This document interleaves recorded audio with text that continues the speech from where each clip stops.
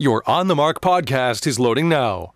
The On the Mark podcast is sponsored by the Sunbury Motor Company, family-owned dealership since 1915, 4th Street in Sunbury, and Sunbury Motors Kia on routes 11 and 15 Hummel's Wharf. On the line number one is somebody who has called in many, many times before, Congressman Dan Muser of the 9th District. Good morning, sir.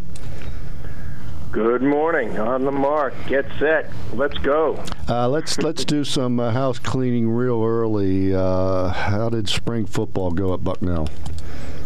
Well, it went pretty well. Thanks for asking, Ben. I know you're a big football enthusiast and announcer and all, and I see you up there in Lewisburg. My son, as you know, my son Danny plays. He's number 32. Carried the ball a few times, caught a nice screen pass.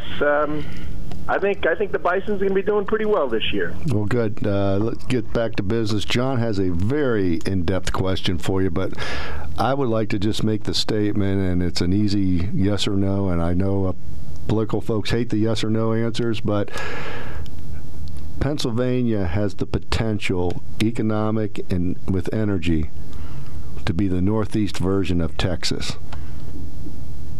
Got it. Yep. I mean, why aren't we using what we have? And we economically, we should be the Northeast version of Texas. Yeah. Congressman, why welcome. aren't we is because we have a Biden administration and far too many Democrats, and certainly the Wolf administration, which boggles my mind every moment I hear them speak, that is having a direct assault on domestic energy production. For some reason or another, they are sanctioning, they meaning the folks I just mentioned, domestic energy more than they're sanctioning Russian energy at this point in time. So it's just wrong. Under President Trump, we had energy independence. We had a surplus of energy. We were exporting energy. Look, bottom line, we would not be having these escalating gasoline prices, through the roof gasoline prices, if we had a better president and a Republican majority in the House that was leaning in on responsible energy production, particularly in Pennsylvania. You know, these Biden folks actually sent down a crew from the Energy Department down to Venezuela to see if Venezuela could meet our energy demands, all the while putting sanctions and limits and minimizing the ability for U.S. producers, particularly in Pennsylvania. They put Venezuela over Pennsylvania. That's just one of the 100 reasons. But Dan, we got to be voting Republican moving along. I agree with you, but hold it. They went down there to see that, but they did not come back with the U.S. oil companies' prisoners. Venezuela is holding U.S. citizens who worked for U.S. oil companies. They went down there to negotiate, and they didn't come back with those people. Ben, they're negotiating with Iran right now, the number one proxy center and causer of terrorism in the world, that is on their knees because of the Trump sanctions that were put on them, to beg them not to further enrich uranium. This administration, to make a bomb, by the way. So we're looking to pay them off so as they don't continue the development of enrichment of uranium. I had Tony Blinken in a foreign affairs meeting yesterday, and it was absolutely unbelievable that the gaslighting that's taken place. Look, they have an upside-down, inverted policy agenda. It makes no sense to the vast majority of Americans, and it's failing. Their policy initiative, their upside-down policies, no surprise, are not working. They're failing America. They're failing Northumberland County. They're failing Pennsylvania's 9th District. We got to vote them out. Yeah, I'd like to just say I read this week that another refinery in the United States just shut down this week. That's the 5th refinery that's shut down since the Biden administration came in.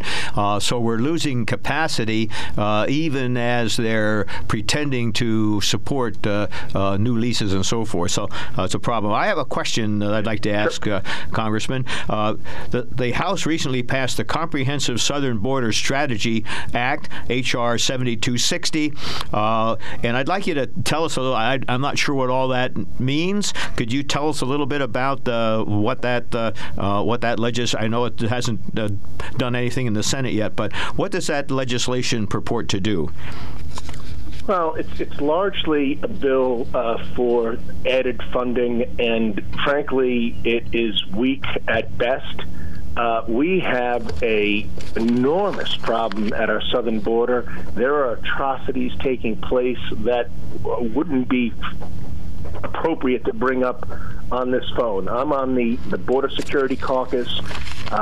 We discuss this daily with the Customs and Border Patrol agents, with those in charge, and this situation was largely corrected. It was minimized. It wasn't perfect under President Trump, but it was far better because the policies and the execution of the plan was working in cooperation with the Mexican government, actually. And I had personal conversations with the president on it as it was improving. And I've been to the border twice to witness it and hear what the Customs and Border Patrol had to say. But now, even in spite of this so-called legislation that they passed, they're now looking to relinquish, as you well know, I'm sure, this Title 42. That we are not just voicing discern against, but I'm fighting it, and I'm trying to gain as many Democrats as I can, which I've done, to extend, if not eliminate, the lifting of this Title 42, which would triple, if not quadruple, the number of illegals entering our country. So, of all the catastrophes created over the last 15 months, this is quite possibly the worst that's taking place, and they're looking to make it worse. I wish I had better news on it, but they're doubling down, and we have to fight it. And yes, we need to continue to call Democrat members so they weigh in with the president, as well as vote for anything to minimize this disaster that they continue to cause. Dan, real quick, we're finishing up. We have some other candidates calling in, and we certainly appreciate your time. But what do you see, and I say this respectfully, what do you see, if anything, legislatively happening in Washington coming up with the campaign or coming up with the election in November? Listen, we need to continue to fight, and it's an absolute honor, by the way, to be serving the people of Pennsylvania's 9th. I'm thrilled that the 9th is expanded. I now have all of Northumberland County and parts of Lake Cumming, and I got the Northern Tier, and so it's great. Our work is about representing and being the voice of the people in Washington, the conservative, problem-solving voice, fighting for national security, fighting for our strong economy, fighting for the American dream, fighting for our constitutional values, First Amendment, Second Amendment, fighting for the rights of the unborn. And you know what? It's catchy because it works, because it's right.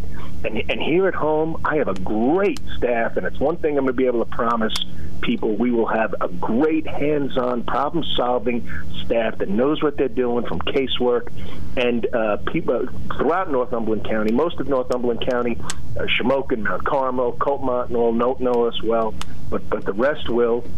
And by the way, we're going to be no strangers there either. Tomorrow, again, I'm going to be in Northumberland County. I was just at the Fire Fleets banquet last weekend at Sunbury Eagles, and of course at America's. I always stop by there for the best hamburgers in the world. But tomorrow, our great chairwoman, Deb Betts, right? I mean, this lady is an absolute force of nature. She's a dynamo. She's got a long list of events for us throughout the Susquehanna Valley.